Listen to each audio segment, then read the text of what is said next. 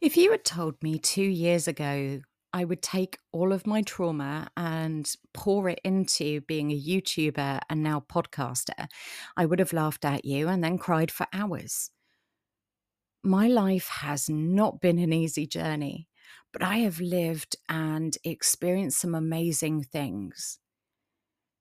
A year ago, I started a YouTube channel called Podalytical. It was meant to be about teaching people how to look after their mental health by using creativity. And I've spoken about that, but it's evolved into something much bigger. It's about reaching people and helping them in their daily lives. Now, I take all sorts of topics, whether that's news and current events or politics, true crime, aliens, cults, you name it. And I help us make sense of it. We look at various topics and work out what we can learn from that, how we can evolve in ourselves, and how we can help those around us. It's not just about the surface of a topic.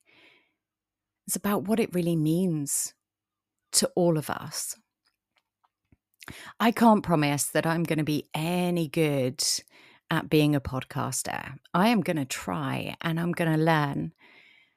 And it's probably going to be a bit rough to start off with. But if you're with me on this journey, we're going to learn some interesting stuff together.